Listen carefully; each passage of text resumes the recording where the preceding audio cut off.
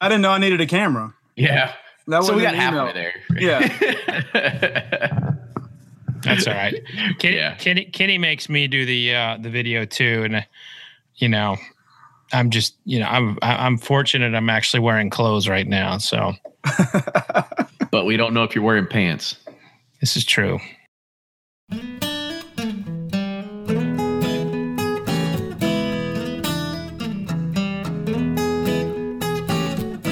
This is episode 190 of Bourbon Pursuit. I'm one of your hosts, Kenny, and you probably saw this week that a label was approved by the TTB for a new E.H. Taylor release. It uses amaranth as one of its grain sources, and the label calls it the Grain of the Gods. The news was first broken by Blake over at Bourboner.com, so you can go there and read more about it, but also check out BourbonWeekly.com for the satire piece, because they put that Buffalo Trace has now rewritten the history books on Colonel E.H. Taylor because they found a goof on the label. It now depicts him as a 300-year-old man from the 1600s. Now, tomorrow, March 1st, I want to see you at Down One Bourbon Bar here in Louisville, Kentucky between 4 and 6 p.m. We're going to be doing our first live recording and live streaming of the podcast as we're joined by Chris Morris and Elizabeth McCall of Woodford Reserve. And if you can't be there, as I mentioned, it's live streamed, so you can be there remotely via Facebook and YouTube. We do have 4 barrel selections that are available for purchase to the general public. We have our Maker's 46 private selection, which tastes like a boozy French toast. We also have a 1792 full proof. It's called Case of the Mondays. And we have 2 Whistle Pig barrels, and they're 13-year-old ryes. One I really love because it kind of reminds me and reminiscent of a Booker's Rye. The links to purchase these are going to be available on our Facebook page, so make sure you go there and check it out. If you're a Patreon supporter and you're just now hearing about it, hurry up before this actually does get posted later this Thursday night. We love hearing the perspective from the retail side of the show, knowing what sort of bourbon craziness goes on because of their customers during a release season, or maybe they just feel the pressure from the 3-tier system. This one sort of takes a different angle, because Jamie Ferris of Lincoln Road is really notable for his store picks. Sometimes he even has over 70 available at one time in his store in Hattiesburg, Mississippi. If you're interested to know more about Bourbon Pursuit and what we're going to be doing, like us on Facebook and check out our event calendar for all future planned extravagant releases and cool things we're going to be doing. Now, let's hear from our good friend Fred Minnick with Above the Char. I'm Fred Minnick, and this is Above the Char. At this exact moment, I'm looking at a framed newspaper article on my wall. It says, "Whiskey and Writers Stirred." It was a piece done in the New York Times a couple years ago. It featured myself, Heather Green, Noah Rothbaum, Lou Bryson, Clay Risen, and many more. And it talked about the growth and the enthusiasm behind whiskey writing. I remember when that story came out, I felt so honored that I was included. But more than anything, I had this incredible feeling that whiskey writing was going to take it to the next level, that we were about to become as mainstream as wine and people would be as interested in us as food. But then something happened. Brands started realizing that they couldn't grow if they only focused on the people who were currently buying their product. And so there was a lot less effort to grow whiskey media. And instead, the whiskey media changed from a hardcore kind of production and science piece to more of a lifestyle driven and like 50 bourbons under $50. And then you started seeing scores of so-called influencer entering the whiskey space. And that's all the brands would chase. And in whiskey, all you have to do is follow the money. Today in Kentucky and Scotland and wherever whiskey is made, if there is a marketing dollar, they're getting on Instagram and they're seeing who's important and who's not. Are they choosing to fly out an Instagram influencer to learn about the whiskey processes or a whiskey writer? More times than not, they're choosing the Instagram influencer. And why that bothers me is because we're not pursuing knowledge on a space that really should be rewarding knowledge. Instead, we're rewarding people who have more likes or have more followers, or they look good when they stare one way, or they have a handbag over their shoulder. You can be good looking and an influencer and have the knowledge. So I hope that if you are an influencer, if you're someone who's trying to break into this world of whiskey, I hope you do it the right way, like Jackie James has, an Instagram influencer who flew down to Kentucky to take the Stave and Thief program and to go to the distilleries. She didn't do it for money. She did it out of passion. I have a great fear of where whiskey media is going. If there is more and more money pumped into capture the influencers who don't really have a passion, who don't really care about American whiskey, then we'll see eventually everything just boil right down to marketing. And I don't want that. So, do me a favor.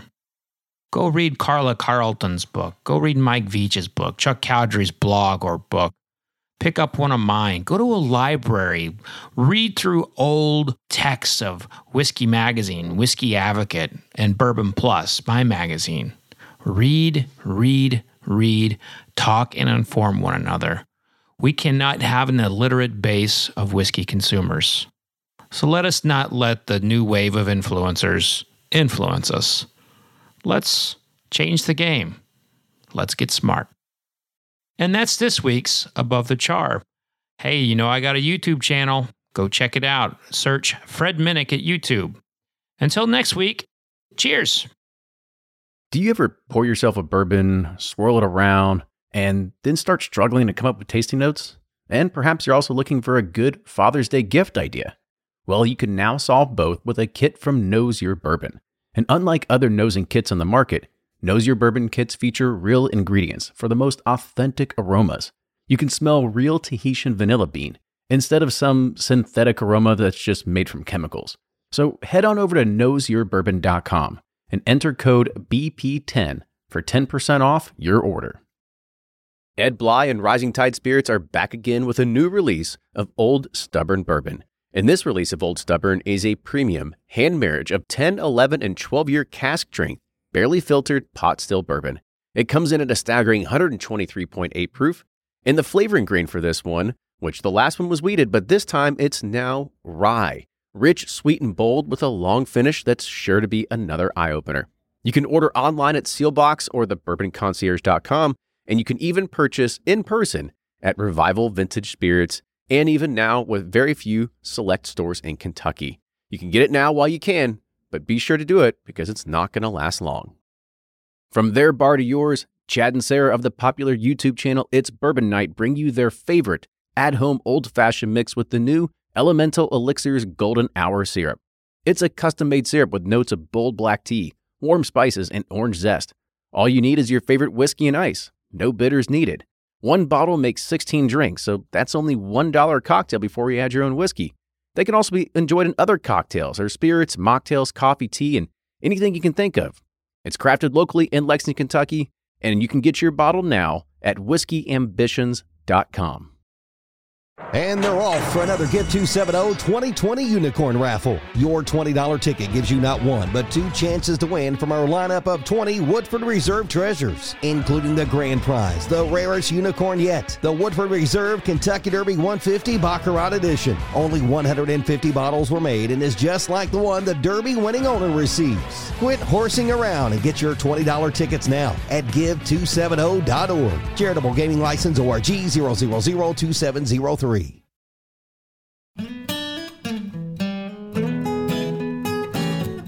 Welcome back to another episode of Bourbon Pursuit, the official podcast of bourbon. Kenny and Fred here talking about store picks and about retail stores. And this is one with a guest that we have never had on the show before. However, anybody that has been around bourbon for quite some time is probably aware of his store. And Fred, we were kind of talking a little bit before we hit this record button here that you had actually done a review of one of his store picks at some point in the past as well. Yeah. So when I was a reviewer for Whiskey Advocate, I was clued in on this this store in Mississippi called Lincoln Road Package Store. That was really getting a lot of steam, and people were going out of their way to buy these picks. So I was like, I got to see what this guy's all about. And I reviewed several of his picks, and this was really at a time when a lot of people didn't know about store picks. So I'd say, 3 to 5 years ago, and I was amazed by them. They were fantastic. They were easily, like a top 5, some bourbon in my glass for that year. I mean, they were phenomenal. And then, I would taste them a year later, and they continue to have that incredible complexity. So he has like this gift, or he's bribing people at distilleries or something, but he's bottling a lot of good bourbon with his name on it. And the good thing is that we talk about this a lot. People that get caught up in the chase of limited releases and stuff like that, we keep telling them all the time, like, just stop. Just don't go for it, because if you can find people like our guests, or you have the opportunity to know a liquor store owner, and you can actually help or sway these barrel picks, or the liquor store owner and their palate, and they have good barrel picks, that's really the best place to find some of the greatest whiskey on the market today. Yeah, it's also a little tapped at the moment. You have brands like Four Roses. Four Roses, 5-6 years ago, when you did a barrel pick there, you would get to taste 10 barrels. And if you didn't like one of those 10, they would roll in some more. Heaven Hill used to just bust out, 12, 14-year-old juice like it was nothing. And so now you have to, the store owners have to work a little harder to get good barrels, from some of these more, traditional distillers. But other brands like Barrel Bourbon and Catoctin Creek and people like that have opened up a little bit. And so you're starting to get some really nice barrel picks from places you wouldn't normally think of. And it is a treasure trove if you know where to look. Yeah. And not only that, is, you're talking about that. We've even seen a lot of single barrel programs sort of die off. A lot of them, as you had mentioned, from Heaven Hill, some from Buffalo Trace. So it is becoming a harder program to kind of get into. And here's what I'll say about that is that when you hear someone say they're no longer doing it, that just means they're no longer doing it for you. They're still doing it for somebody, because let me tell you something. There are some accounts folks aren't turning down. No one's turning down, Bill Thomas, Jack Rose, or if they are turning him down, they're making up for it with something else. So there are a lot of accounts that no one would dare turn down. And, Jack Rose, Cannon, just throwing a Vegas hotel out there like Bellagio, these are accounts that no one's going to want to say no to. And we might have one of those accounts on the show here tonight. So it's a good segue to introduce our guest. So tonight we have Jamie Ferris. Jamie is the owner of the Lincoln Road Package Store in Heidesburg, Mississippi. So Jamie, welcome to the show. Thank you for having me, guys. I appreciate it. Absolutely. It's always good to have a few different angles that we're going to talk about tonight. First off with store picks, second with the retail side. But before we really dive into that, I kind of want to give folks an idea of who you are. How did you get into bourbon? How did you get into owning a liquor store as well? Well, so my brother actually opened the first liquor store in a dry county in Mississippi, in Hattiesburg, back in 1994. So that's kind of how I've been involved with the liquor business for that long.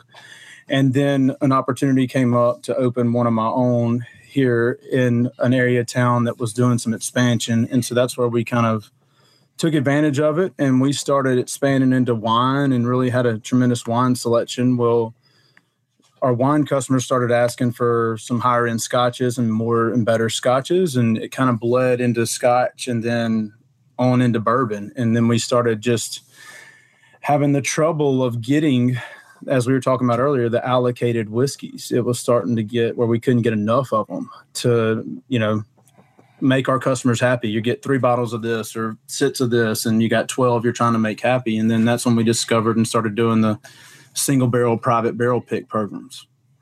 Now take me back to Dry County, Mississippi. Were you like going to moonshine shacks and getting jars of the good stuff made in the hills, or what was that like?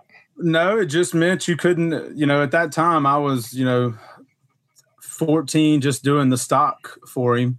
And so it just meant that you just couldn't go buy beer or whiskey or vodka or anything in those dry counties until the city expanded its city limits and it became wet.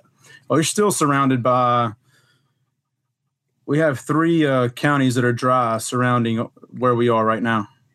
A lot of customers from there, I bet. Absolutely. Yeah, they got to travel in to get it. It kind of reminds me back in the days of college when Lexington couldn't sell beer or anything on Sundays, and so we'd have to drive all the way to Louisville to just buy our beer if we had no school on Monday or something like that. We could have an excuse for a party night. So I'm sure you get that every day, though. Yeah, we couldn't buy cold beer in Starkville when I was there, so we'd have to drive about 20 minutes to buy cold beer. So we talked about that a little bit before we started, Sue, because you're a Mississippi State guy. That's right. Which is cool because we're all at least 2 of the people here are SEC fans. Fred's the outlier here. Yeah, I mean Oklahoma State. Go Pokes. If you need a defense to run over, we're your people. So. So I want to give people an idea as well as the store. We talked about store picks. However, I think you need to explain the gravity of what it is, because if anybody that hasn't known about Lincoln Road before, you can actually go and check out their Facebook page. And every once in a while, Jamie or his wife will actually post. They say, here's the store picks that we have available. And it's, I think, like you're into like the 40s of different things that you have available, maybe even more. Yeah, I don't even know how many we have right now. We started getting into more with rums and brandy and even tequila. We've got some tequila barrels we've done recently that'll be coming in that we're excited about. And so it's just starting to branch out completely with everything and looking at trying to make it where this is the only place you can get that product. You come in and you like that bottle, it's a single barrel product that you can only get here. And that's really kind of creates, a following of customers and makes them decide that, hey, we're going to the beach from Arkansas. We're going to take a detour and go by Lincoln Road on our way down and grab some bottles of bourbon on the way, or tequila or brandy. So a question that I'm going to have for you is, how do you get your hands on all this? Because I know a few liquor stores here in town, and their reps will come to them and say, like, yeah, you can get maybe 1 barrel a year. And then I know other people out in California, and they're like, I think there's only 2 barrels that are allocated for the entire state, except you've got, tons of this stuff. So whose palms are you greasing to make this happen? Luckily, we were one of the first ones in line buying barrels. Like, as I always joke and say, we were buying barrels when buying barrels wasn't cool. So now that it's the thing to do, everybody's trying to buy barrels and trying to copy what other stores are doing, which I don't blame them. But luckily, some have held their loyalty to us. Some distilleries have. Some have cut us back. So who's cut you back? I wouldn't say it's necessarily the distilleries. It's more or less the reps wanting to. They call it spread it around. We've been cut back a little bit from Buffalo Trace. We don't get as many as we used to, but that is what it is. Four Roses has cut us back a little bit, but I say a little bit. It's not much. We used to go in there and can buy sits at one time. If we tried 12 or 14 barrels and we liked 5 or 6 of them, we'd buy them. But now that's changed. It's 1 per. Now, does that piss you off a little bit, because you kind of brought a lot of these people to the dance, and now they're telling you, that hey, thanks, but we got this other guy over here we want to take care of. You got to remember, I'm in Mississippi, so we're not the biggest market. So I'm just happy with what I can get. When we're buying, like he's talking about 2 barrels for the whole state of California, and we may buy 4 or something like that for the year. So we're getting double their allocation when we're in a market of, I don't know, say 3 million people in the whole state, where you got cities out there that have 3 times, 4 times that population. So we're not the biggest, state on the market. When you say reps, you're not competing it. You're not dealing with someone in Mississippi. You're talking about I'm talking about rep. This Mississippi allocation. Okay. So the Mississippi allocation, they'll come in and divide that up amongst their top Sazerac accounts. And so I guess another question to kind of tail off on that is, has the allocation just for Mississippi decreased, and then that means that you're getting decreased, or has it kind of stayed the same, and then you kind of have to share the pie with more people now? I think it's probably increased, to be honest, and I just have to share the pie with more people. We have some stores across the country that'll call distilleries and complain about us. Why are they getting so many barrels? Why are they doing this? Why are they allowed to do that? And it just is, it's frustrating for us because they're calling and complaining, but it also should be, a compliment, I guess, that we're doing something right, that people are noticing us. Yeah, I mean, it's kind of like a crybaby move, wouldn't you think, that you're going to go and tattle on the rep because somebody's got an extra barrel that you didn't? I guess so. Yeah, you're right. But it gets nitpicking, as y'all see. Y'all see the bourbon world we're in right now. And Fred brought up a good point too about, bringing these people to the dance. So give people an idea of, when did you actually start getting into the private barrel game before anybody else? So like, what year was that you can remember? About 10 years ago. So we're probably, we started picking Elijah Craig barrels. Actually, our first barrel was a Jack Daniel's single barrel we did right after Hurricane Katrina. And we did a portion of the proceeds went to a Katrina fund back in 2005. But we didn't buy another barrel until probably 2008, 2009. And we started buying Elijah Craig barrels at that time from Heaven Hill. And, bring them in. And then we were like, wow, we sold through that in 2 months. That's pretty good. At that time it was $22 a bottle, $19.99, $22. And so nothing for a 12-year-old single barrel, as Fred was saying earlier. I mean, it's an easy sell. Here, I got a 12-year-old single barrel I picked. It's fantastic. I think you should buy it. And people were buying it. And then we bought it, trickled into like Henry McKenna, Eagle Rare single barrel was one that we did. And I think we were the first one in Mississippi to do an Eagle Rare, Buffalo Trace, and Weller barrels from Buffalo Trace. But then it's kind of we've been cut since then. Yep. But luckily, Eddie Russell, Four Roses, Knob Creek, those guys aren't cutting us. We're still allowed to kind of do about the same, on some level. Like I said, not Four Roses. We can't go in and buy 6 to 8 at a time, but we're still able to pick up a decent number of barrels compared to other people in the state, luckily. And so you've been around the barrel game for quite some time. So over the course, you've seen them change. You've seen ones that have come online, like the Makers 46 program. You've seen things that have died off, that have come, that we kind of talked about earlier, from Buffalo Trace or Heaven Hill. What do you kind of think is, I'll put this in 2 parts, and I'll ask the first one. What program right now do you think does the best job for single barrels and gives you that great experience? I knew you were going to ask me that question. So they're all different. Let me say that. So I took a group up a couple weeks ago to pick barrels, and I showed them. They got to go to 2 different distilleries and pick, one with Eddie Russell and one at 1792. So they can see the difference of the 2. Not that one was better than the other. It's pretty cool being in the Rick House with Eddie Russell and going around and trying different barrels. And, you get one glass, and then if you decide you want to try them blind side by side at the end, you got to go back and say, all right, this one, and everybody's sharing the glass. At Four Roses, it's cool because you get to sit there and try different recipes side by side. Now, Josh is a listener to the show, so don't you badmouth him right now. I'm not badmouthing Josh. We did a pretty cool thing with Josh Hollifield, everybody from 1792, for those who are unaware. Yeah, Josh is great. We got to go into there on that Friday, and we ended up blending a couple 1792 foolproof barrels together, and it came out pretty fantastic. So we're excited about that. So he kind of came up with that idea a little bit with us as we were trying to blend, but we didn't take too long doing that. But that's something that's just cool that you can do, because you can't just go into Russell's Reserve and say, I'm going to blend 2 barrels together. I don't think they're equipped for that. They could do, but I know where 1792 does that small batch now blend. So I can easily see how someone could sit there for 8 hours and try to figure out which ones they want to blend together, trying all this stuff. But to answer your question on which one's the best program right now, I don't think there is just one that's the best. I think that they're all different, and you're just able to see when you go up there to try what it is for taste Knob Creek barrel proof, and that's going to be proof down to 100. All right.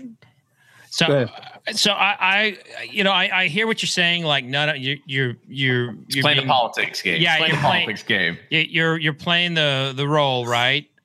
Of making sure you don't piss anyone off. But I'm trying not to get cut, Fred. I'm trying not to get I understand. allocation cut. But I appreciate that. I'm sensitive to that. But we both know that it's different now than it was 5 years ago. Oh, absolutely. 5 years ago, I imagine you were probably rejecting barrels. Now you're just, do you approach this the same that you did, as you did 5 years ago, or are you a little bit more accepting? Yes, we still look like, so when I'm tasting barrels, so when people ask me, they say, Russell Reserve, what are you going and looking for at Russell Reserve? You picked a lot of barrels at Russell Reserve. And I always tell them, when you find it, you'll know. And that's kind of how I feel about it. So when I'm going in and I'm tasting, I'm looking for a bigger mouthfeel, some of that complexity that you talked about earlier. And I'm a big finish guy. So I want it to hang out and be nice on the back end and still chew and taste on it in a good way. Not that I'm just burning alcohol on my chest and tongue there. So, but that's kind of what I look for. And I mean, now sometimes you're taking the best of what's there. So yeah, you could be acceptable more on some, but I don't really think, there may have been a couple that we've just accepted, but not many in my opinion. Cause I would hate to put my name on something that's just not good. How often have you rejected, barrel samples? I've done it twice on the barrel samples. I usually go to the distillery because I want them to know that I'm making a commitment to drive 9 hours to come see you.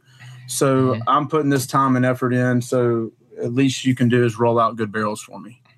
So like when they do roll them out and then you taste through the ones that they roll, you taste through what they rolled out. Do you ever say, I don't like these, give me something else. Let's go in the warehouse. Let's find the sweet spot that I'm looking for. I mean, how do you approach it when you don't get what you like? I always ask if they have any other ones laying around. It's kind of the way. It's like this. It's basically what people walk into the store and ask you, like, "Hey, Jimmy, right. you got any bottles in the back?" Or no, I got a funny call the other day. They called and said, "Hey, do you have any Pappy laying around?" And I was like, "No, I don't have any just laying around." So no, I approached it that way. I go in and kind of say, with Eddie, you just keep trying. 4 Roses, there's usually, 6, 7, depending on how many recipes they've got out there that you're trying through. And usually to me, there's at least definitely a good one in that bunch. Sometimes I've heard people say that they have been there and they haven't had a good one in that bunch. Knob Creek usually has a few extras laying around if you're, buying enough. Like we have. I mean, we bought 5 of those this past year from Knob Creek. So I feel like they're there. You just have to kind of look for them, I guess. You're really throwing a wrench in the Knob Creek process, because the way that they work is they've got 3 barrels. They're laid out red, green, blue. And then you've got tasting glasses that are actually etched red, green, blue. And you're telling them to bring out more barrels. And they're like, we've got no more colors left. Like you're screwing with us here, Jamie. Well, we're usually going in saying we're going to buy a couple barrels, so we get to try 3 to 6. So we're trying a few more because we're usually buying more. See, that's the smart move right there. You got to come in and just start bringing in like envelopes full of cash and saying, "Don't worry, we're not here. We're not here to mess around." That's the play. That's right. That's right. there was one thing that you had kind of talked about with the 1792, and you were saying that you're starting to do blending. Now, this isn't the first time I've heard of a store going this way, because they have the opportunity, as you mentioned yourself, and you have a choice of some good barrels in front of you. However, you always want to sit there and think, what if we blended these two together? Are you looking at blending because are single barrels getting boring, or is it because it's just something unique that, hey, I can buy multiple barrels now and I can just put them together? Well, we took our allocation. Instead of going a couple times a year, let me backtrack a little bit on one thing that we talked about briefly, then I'll answer your question. What is getting harder to do is it's getting harder to get into the distilleries to pick a barrel. So like when I scheduled my 1792 pick and the Russell Reserve pick I did at the end of September, I scheduled those in March, beginning of March, or that would never have happened to us. That hadn't happened to us in the past. When I called Eddie or would, try to schedule with Eddie, it was like, hey, I'm going to be up there in 4 weeks. Do you have any time to meet? We can pick a barrel. And he'd be like, sure, come on up. Not anymore. It's just completely changed with that. I think Knob Creek Rye has pushed their program further back where you got to start planning 6 to 7 months ahead of time. The same with Four Roses. You got to really start planning ahead on your trips. It's not this last minute stuff anymore like we used to could do. And so that's changed. So when I got my allocation for 1792, I had to book it in September. Well, I had 3 barrels to pick. So we ended up taking one that was a bottled and bond, and then we decided with these 2 full proofs that they were fantastic blended together. It was just a dumb luck, I would say. One of the guys said, hey, have you ever thought about blending these? And I said, no, I haven't. And I knew when we did a small batch, you got to blend 2 barrels together to do a 1792 small batch now. So that's not something that I've ever been, big part of doing. I know Ditson, obviously considered a master blender. I know Ed Bly's done a lot of blending lately with some of the stuff he's done. I know, I guess I always butchered up Julio's in Massachusetts has done some blending with some of their barrel picks, but this is the first time we've done it. It's not something that we're all of a sudden trying to go down that road to do, because like I said earlier, I would be sitting there the way I am trying to make it perfect and sit there for, 5 or 6 hours instead of, an hour and a half. Kenny, we're kind of getting back to a spot in the 1950s and 60s where these stores were actually getting their own private labels. Like they would do these picks like this, but then it would evolve into their own label. And we've seen that with Delilah's. Jack Rose has been working on something similar. There's been a lot of Liquor Barn has their own private label, and Flatboat. Kroger has their own. Costco. I mean, there's a lot of private labels, but you saw it in the 50s and 60s with these smaller guys too. And Jamie, I'm curious, the next step is for you to have your own label. Are you looking into something like that? We've talked about it. We haven't really tackled it head on yet. It's just been a conversation, but it hasn't been anything that we've found the right partner with, I guess. So what you're saying is you've been getting no on that. Absolutely.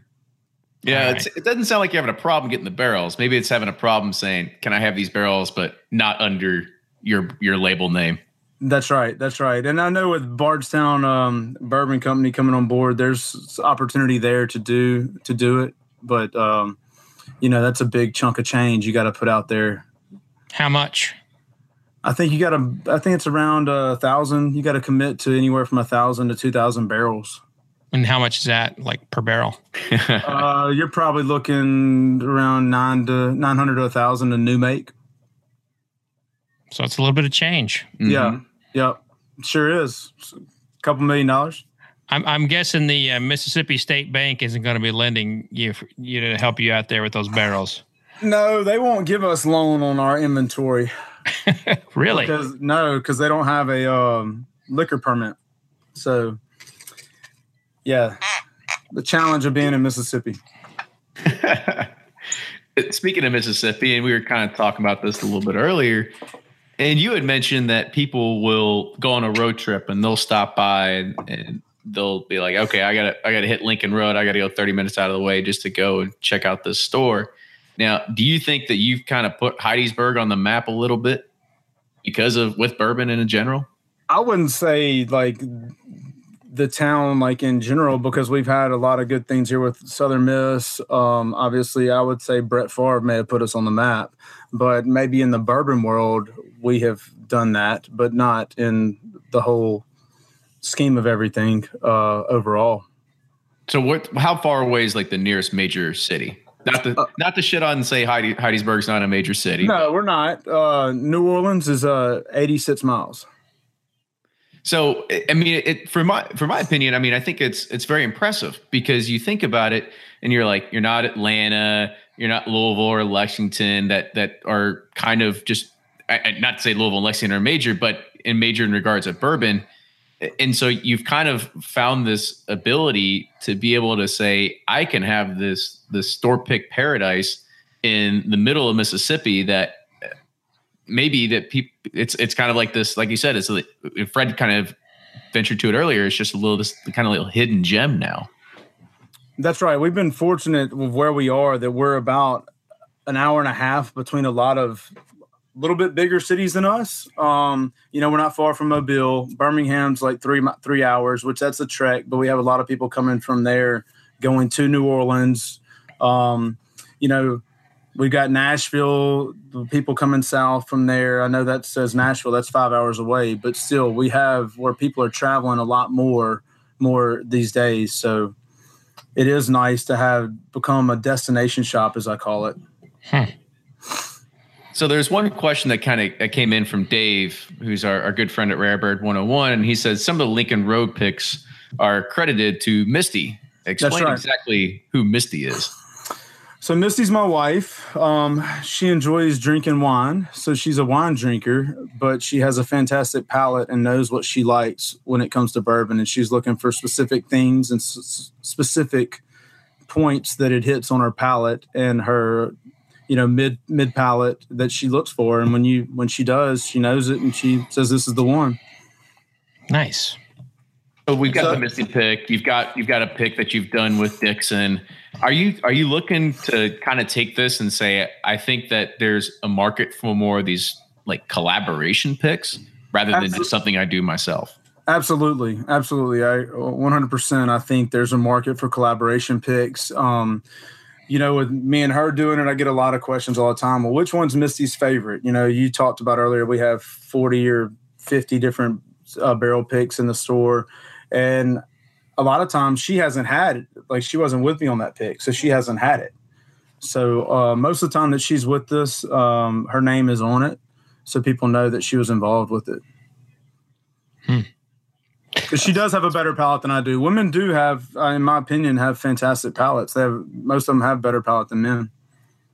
I'd agree with that. In fact, there's been some joking in some past barrel picks that people would, put their marriage on the quality of a barrel, saying like, if it's not as good as I'd say it is when it's bottled, then, I'll sign the divorce papers. So the husband-wife couples tend to take these barrel picks very seriously when they do them together. I'm just glad that she comes along with me and enjoys it, and she can pick a fantastic barrel.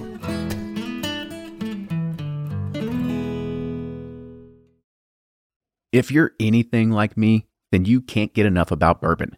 And that's why I'm a subscriber to Bourbon Plus magazine. Bourbon Plus is a quarterly publication that tells the stories from the heart of bourbon, the farmers who grow the grain, the distillers who labor over the process, and the people like you and me who raise their glasses to celebrate it all. Subscribe to Bourbon Plus magazine today at bourbonplus.com, that's PLUS.com, and use code PURSUIT at checkout for $5 off your subscription. Shopify's already taken the cash register online, helping millions sell billions around the world. But did you know that Shopify can do the same thing at your retail store? Give your point-of-sale system a serious upgrade with Shopify. Shopify's point-of-sale is your command center for your retail store. From accepting payments to managing inventory, Shopify has everything you need to sell in person. And with Shopify, you get a powerhouse selling partner that effortlessly unites your in-person and online sales into one source of truth. Track every sale across your business in one place and know exactly what's in stock. Connect with customers in-line and online. Shopify helps you drive store traffic with plug-and-play tools built for marketing campaigns, from TikTok to Instagram and beyond. And get hardware that fits your business. Take payments by smartphone. Transform your tablet into a point-of-sale system or use Shopify's point-of-sale Go mobile device for a battle-tested solution. Plus, Shopify's award-winning 24/7 help is there to support your success every step of the way. Do retail right with Shopify. Sign up for a $1 per month trial period at shopify.com/bourbon, all lowercase, and go to shopify.com/bourbon to take your retail business to the next level today. Shopify.com/bourbon.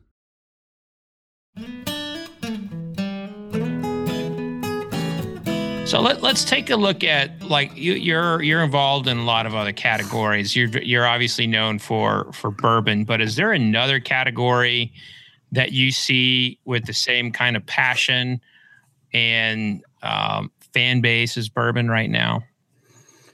So if you'd have asked me that probably about 3 or 4 months ago, I'd have been rum. And I still think rum is a tremendous category that's growing, and the possibilities of getting some of these distilleries in the Caribbean on board with single barrel program. Like, we've been talking, obviously Campari owns Russell's Reserve. So I talked with them about Appleton doing single barrel program, but they move slow. The big corporations like Pernod Ricard and Campari and those guys, they move a little bit slower than the rest because they're not seeing that. They're worried about jumping through the hoops that they have to jump through. But we've been seeing a lot of high-end tequila sales recently, which has been kind of interesting to us. In the 100, in the over $100 range, which is unusual, but we're seeing a shortage on our end of, like, Don Julio 1942 was just thrown on allocation for us. So now it's on allocation because of the shortage of the agave plant. So that could be something that we see in the future coming, is tequila shortage possibly. Tequila Pursuit coming to an iTunes near you. That's right. And, hey, you never know. There could be Tequila Curious in the book form. So we're going to come out from all angles, but that's right. We got to change the subject because I have no idea what I'm talking about when it comes to tequila. That's okay. We'll take care of you, Kenny. So what I'm hearing is vodka's not doing very well, Jamie? Vodka is vodka. Tito's is the elephant in the room right now. It is just by far and away. What they've been able to do is just impressive. It is just, we probably sell 10-1 Tito's to anything else right now. It's just like, it just blows my mind at how well that they've been able to do with their basic packaging, and everybody loves it. It's good. It's good vodka. It's at $20, and you can't beat it. Fred's gonna have a brain aneurysm if you keep going. Yeah. I was hoping he was about to diss vodka, so that's why I set him up, and then he compliments him. So, lesson learned there. It pays the bills, right? So that's right. That's exactly right. Let's go back to bourbon. Thank God. I want to talk specifically about Maker's Mark's barrel selection program. Okay. I have tried to explain that thing to people, and they look at me like I'm from Mars. How do you, because you've done some picks there, how have you explained that? Because it's such a cool experience, but it's so impossible to explain. Like, even bourbon geeks, they have a hard time understanding it until they experience it. It is, and I had trouble understanding it until I experienced it, and it was a fantastic experience to be able to sit there. It made me appreciate of what people do that are actually blending stuff together to make good whiskey. So understanding that and trying to explain that to them is a kind of I don't know. So the way I explain it is saying, all right, you have Maker's 46. It's aged in these staves for 6 weeks to 8 weeks. And then they have several other staves that have different flavor profiles, different taste profiles, different complexities that they do the same with for those. And then we go through and taste those and blend those together to make the bourbon or whiskey that we're looking for, which obviously is bourbon. So what we did recently with ours was we took a bottle of our previous pick in, and everybody was like, well, why don't you just do the same stage? It's going to be the same. And I was like, no, it's not going to be the same whiskey. And they're like, what do you mean it's not going to be the same whiskey? And I said, well, because it's going to be from a different, you know, it's going to be from a different distillate date. It's different proof. I mean, this one was 107 when we tried it cast strength, which was a lower proof for them. And so we went off of what our basic one that we first did, and then changed it a little bit to have that more big mouthfeel and creamy finish that we wanted.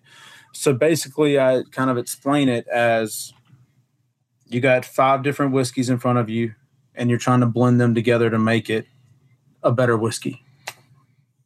I don't know if I explained that well or not, but it is a tricky explanation there. By sticking staves in the barrel. So yes. Yeah. It's the Voltron of whiskeys. You gotta, I like that. See? I like that. You gotta bring them all together and figure out if it's the yellow lion and the red lion and blue lion, and make them all into one that's going to be better than the sum of its parts. I love that. For anybody that's like an 80s kid out there that used to love that and might get that one. Yeah. So I want to change it up a little bit and kind of talk about the retail side.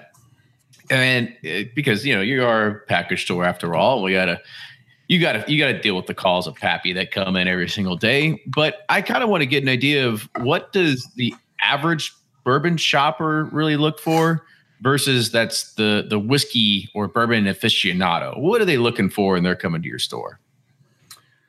A lot of times, of course, now we're getting allocated on just the basic bourbons, of course, everybody comes in looking for Buffalo Trace products, no matter what. I mean, everybody wants either Buffalo Trace, Weller, any of those products, the Blantons, all that stuff. That's the big elephant in the room. And we have customers that travel from Jackson to the coast, which are cities that are not far from us, that come in, and they'll come in all the time, and that's the only thing they ask for. We always ask them, what can I help you find? And a lot of people they're closed-minded because they just think this is it. And so some of the regular customers know our experience that we've had and our knowledge, and so they'll listen to us and try different things. But some of the bourbon aficionados, they won't. Some of them are just closed. They're just closed off looking for this.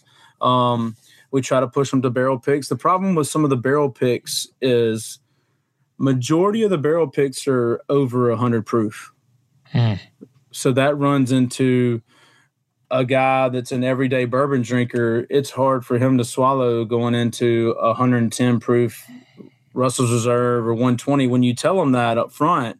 But you say, hey, you could add your own ice or water to it to bring it down to whatever proof you enjoy drinking it at. But that still is the challenge that we run across, is getting these guys onto some of the barrel picks because of the proof. You talk to some guys and you say, oh, Wild Turkey 101. And they're like, oh, no, I don't want that at all. They hear 101 proof. So when you go from 101 to 110, 115, 120, that's a challenge. But the good thing is that we do have some of the bourbon aficionados that understand that and will come in and pick those up. But the everyday bourbon guys we're still trying to bring them on along. And like I said before, we're in Mississippi, so we're trying to teach and trying to educate on our end. And one challenge that we have is I wish we could do more of is in-store tastings. We can do one a quarter, and that's it. So is that a law? Yes. Oh, for fuck's sake! I know. I mean, so when you do have it, it's a fucking party.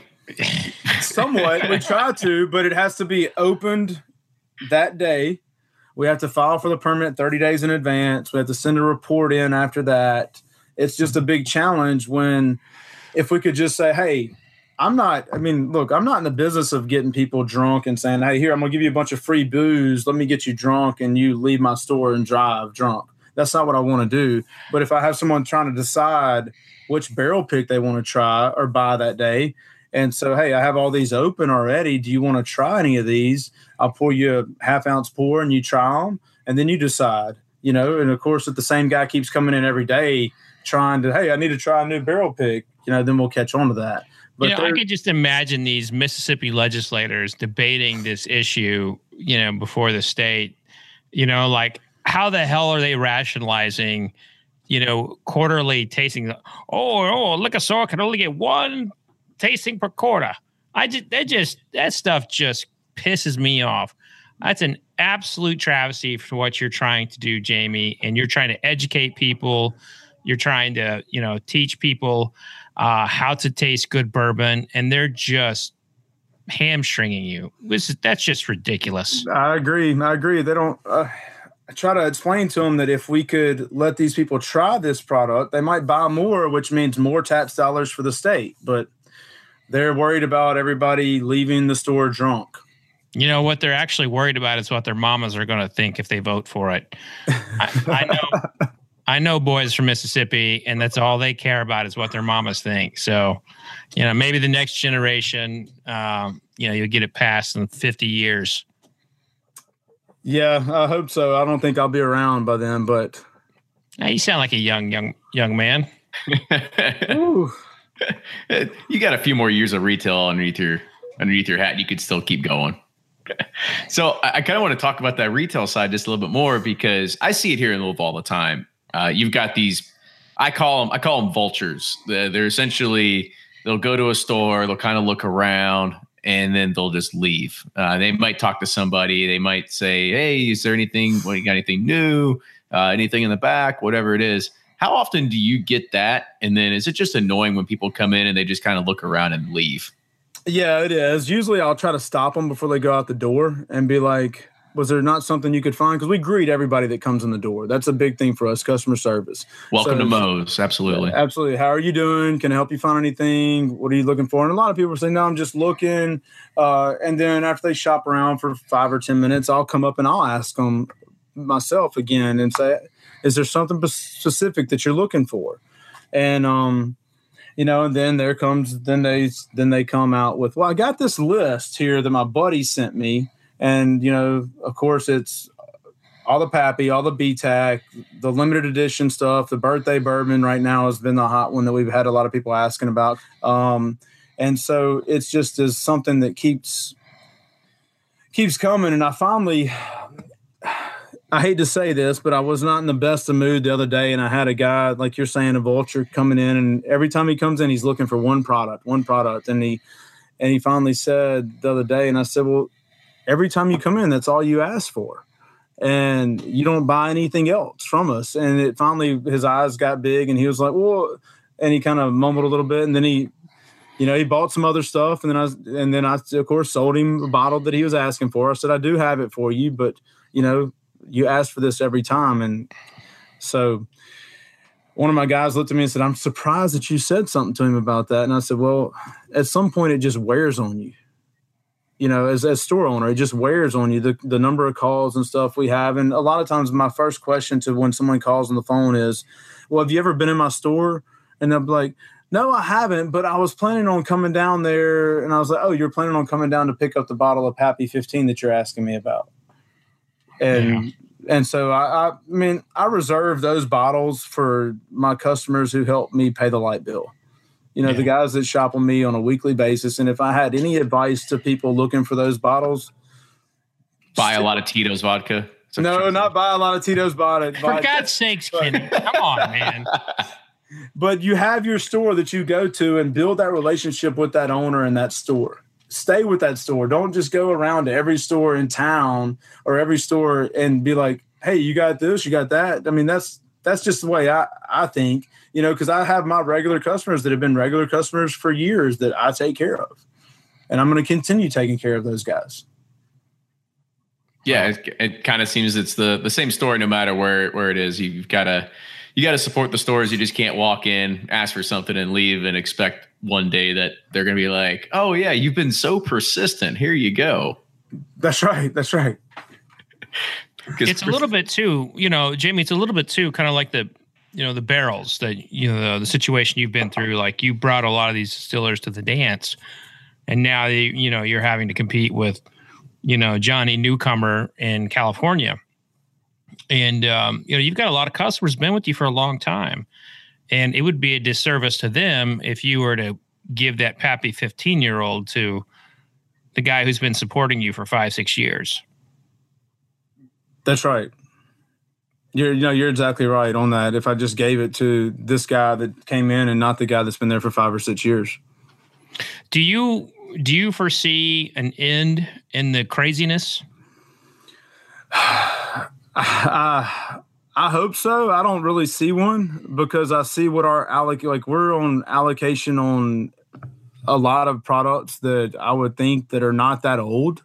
When I say not that old, that are 6 years old, and we're on allocation with those products. And like, I feel like this bourbon shortage and bourbon craze has been going on for a little bit longer than that. They've got to be catching up at some point. I hope is the only thing that I can say. Because it's just getting more and more frustrating for me and for other store owners and for customers that, we get some of them and we don't even put them out because I've got older customers that are, late 60s, 70s that have been drinking this stuff for 7, 8, 9, 10 years. And now I'm going to say, oh, you can't get your favorite whiskey anymore. I'm sorry. Even though you've been buying it here for 10 years. No, I'm going to set that in the back for those guys that have been buying it for 10 years because they were the ones that were buying it before anybody else was buying it. Yeah. And they get upset with me if I don't have it for them. How often does that happen? I try not to let it happen, but it does happen probably, once every 6 weeks or so. I mean, are you just like, I swear it's not on me. I'm waiting for the case to come in. That's exactly right. I've got it on order. It's on order. I promise you. So I'll kind of tail off with one last question on that. And is there any sort of new trends that you're seeing with inside of the whiskey market from the retail side? Whether it's newer labels, sourced whiskey, craft whiskey. I don't know. Like, what do you see as like the new trend? Hold on. Jamie, doesn't it sound like when he says craft whiskey, he's saying crap whiskey? Did you hear that? I swear, every time he says craft whiskey, I feel like he's saying crap whiskey. It was borderline there. I thought I heard. I was like, I love you, Kenny. I need to clear the saliva out of my mouth. Then craft. I'm sorry, I interrupted you. That was rude. No, I'll start pronouncing those T's a little bit more, I guess. I feel like the craft trend has kind of come and gone a little bit, in my opinion, from what we're seeing here. I'm seeing more sourced whiskey trend coming in, obviously with barrel bourbon. And I think those guys are doing a good job with what they're doing. And from talking to Joe, I mean, they don't have like contracts with people. They're just able to go find it and buying other people's stuff from other people that have bought it. Like, for instance, they may be able to buy some, let's just use Heaven Hill stuff that they're buying from a third party that already had bought it from Heaven Hill, but they're buying it from them at a profit for that third party that bought it from Heaven Hill or whoever it was. So I think that those guys are able to doing some pretty cool stuff. And then you've seen some new ones come on. I mean, like, obviously I think the first ones to the table was Willet with the source whiskey. And I may be skipping some. Fred will know more on this, but like Smooth Ambler was the other one that came to the table with a bunch of good barrels from MGP. And then you had Belle Meade was a trend there for a while. And then now you're seeing, always butchered as Blonde Brothers, I think, doing some whiskey picks now that have been really hot lately. I'm seeing some. We don't have those in Mississippi, unfortunately, because we're that small market. But I'm seeing the trend there with those guys. So in my store, we're seeing more of the source whiskey trend on the barrel bourbon side.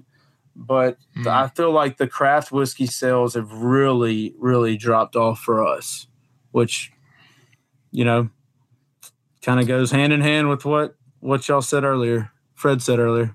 You kind of just brought up another thing that it's always kind of a hot button that I like to bring up, and maybe you can kind of give your take on it a little bit too, is that you have a lot of these craft distillers that are starting with a sourced MGP product, and then they want to bring their own product online.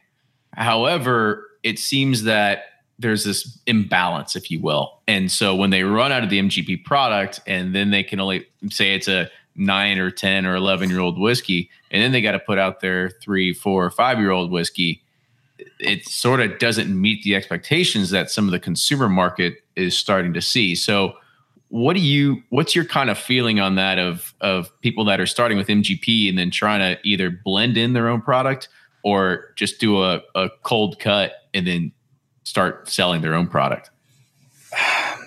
I think that's a tough thing for those guys.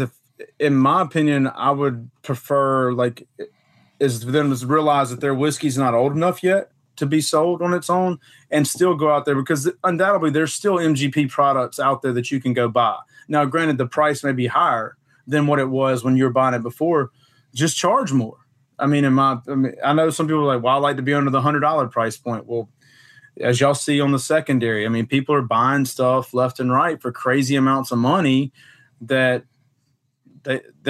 okay. You know, they're spending $250, $300 on bottles that are just okay. You know, they're not great. They're buying them because of a name or whatever it is. But in my opinion, I think that they should continue trying to buy that source whiskey until their whiskey is of age to sell on its own. I mean, or make gin or make vodka to pay your bills, or rum, pay your bills until you can get by when your whiskey's of age. In my opinion, that's what I would do, because I would just not want to put out a young product that tastes grainy and craft and is just, I don't know, like you get into some of these products and you can taste the youth in them. I mean, y'all know that. Y'all have had enough of them, I would think, you know, where y'all try them and see, and, you know, it's just not there yet. Yeah. All right. So, sorry, Fred, go ahead. I was going to say, you know, it puts, I root for these people personally. And I recently wrote a story for Forbes, and it was, the headline was something like craft whiskeys that disappoint or something like that. And it really caused a firestorm with a lot of people who make the whiskey, because, like, you know, we're different. We're doing things this way and that way. And it's hard for you, Jamie, because you're looking at it from like, what does the consumer want? And you probably want to support that little guy. But, you know, at the end of the day, you got to pay the light bill, like you said. So do you feel like it is not a viable business option for you to be pushing craft whiskey? It comes down to a point of saying, why is this whiskey at 3 years old $100 or $125 a bottle or whatever it is? And then you can go and get something like Elijah Craig or Henry McKenna that's 10 to, you know, 11 to 12 years old, or whatever the blend is in it nowadays, at $30 a bottle. So I think that really is the challenge of me trying to recommend, and them saying, hey, well, what do you think of this $80 bottle? And I'm like it's a 4-year-old whiskey compared to something that's 10. You know, that's the challenge that I run across, in my opinion. Because I know with some products that we've been doing barrel picks of lately, there's been some that we're getting that are 6 to 7 months younger than they were. And that is, in my opinion, is making a difference. And I you know, it's just 6 or 7 months, but on some of it, you can taste the difference in that time. It seems like that additional 6, 7 months, 8 months in the barrel gets them another season or two. And it just smooths it out a little bit more. So when you're talking about a 3-year-old whiskey compared to a 10-year-old whiskey, it's just night and day. Yeah. I mean, one last thing I want to bring up, because you said the word, not I, but you had said secondary, and it's always fun to talk about retail side and secondary.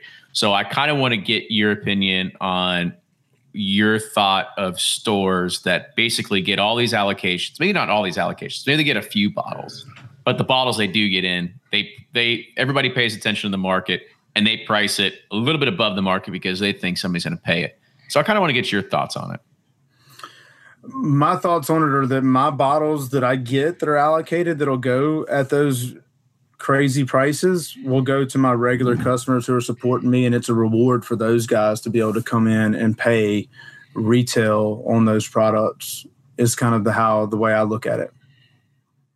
You know, thank you for shopping with me and spending this much throughout the year. You spent, you know, $10,000 a year with me on all these wines and these different scotches and bourbons that you're buying. And so here you go. I have this bottle for you. It's kind of how I do it. Sometimes I don't even know. I just call them and say, hey, are you interested in buying this? Mm-hmm. And, you know, they're like, oh yes, I would love to get that. You know, thank you so much. Now, do you look at the secondary market as a healthy thing as well, because you know what something's valued at, and maybe they don't? Like, what's your take on it? Yeah, I mean, it's always healthy to have an open market, especially when you have it's just supply and demand. It's simple economics 101. So that's going to drive, there's not enough supply, so the demand's going to come up and the price is going to come up higher. But on my end, if it's something that I can reward someone and make them more loyal to me is how I look at it. But I think the secondary I can't say it's a good or bad thing. I think it's, it drives the prices of some stuff just astronomical. I mean, where you go into places and you see a bottle and you're like, oh, they got a bottle of Van Winkle. And then you're like, oh, shit, it's $750 for a 10-year-old, and no wonder that's still sitting there on the shelf. But you don't ever think to yourself, like, I could have just sold these just a little bit higher and I could have had an extra mortgage payment taken care of.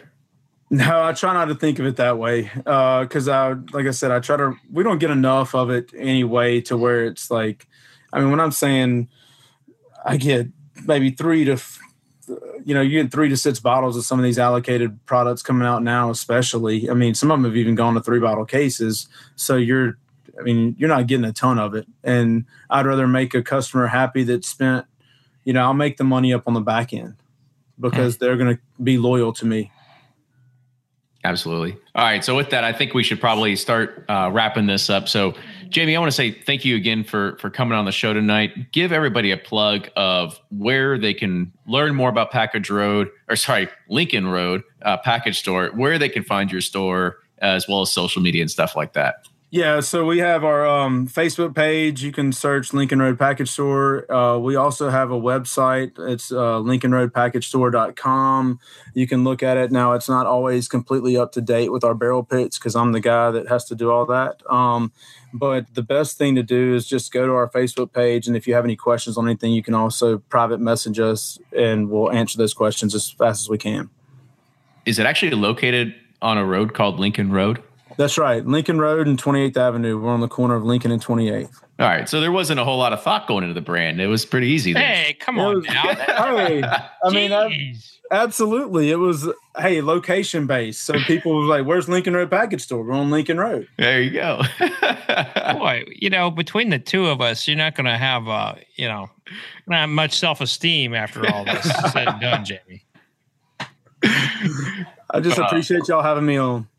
Absolutely. No, it was great. And thank you for taking us through a lot of those different, we ran the gamut with you tonight. We talked about secondary, talked about craft whiskey. We talked about retail stores. We talked about barrel picks. We're going to probably have to set up a second episode here at some point to go even more with you. Maybe we do a barrel pick together. How about that? I like collaborations.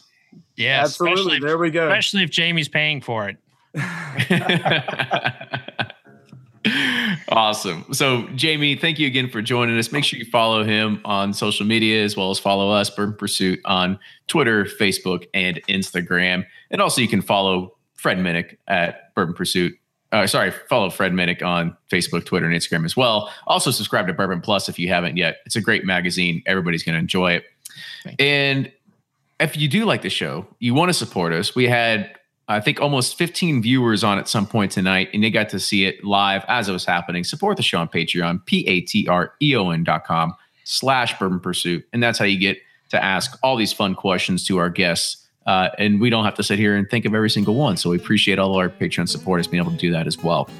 And if you have any more show suggestions, things you'd like to see, questions for Fred or I or Ryan, who couldn't be here tonight, send us an email, team@bourbonpursuit.com. With that, I want to say, Jamie, Fred, thanks again for everybody joining in tonight. It was a pleasure, and we'll talk to everybody next week. Cheers. Cheers.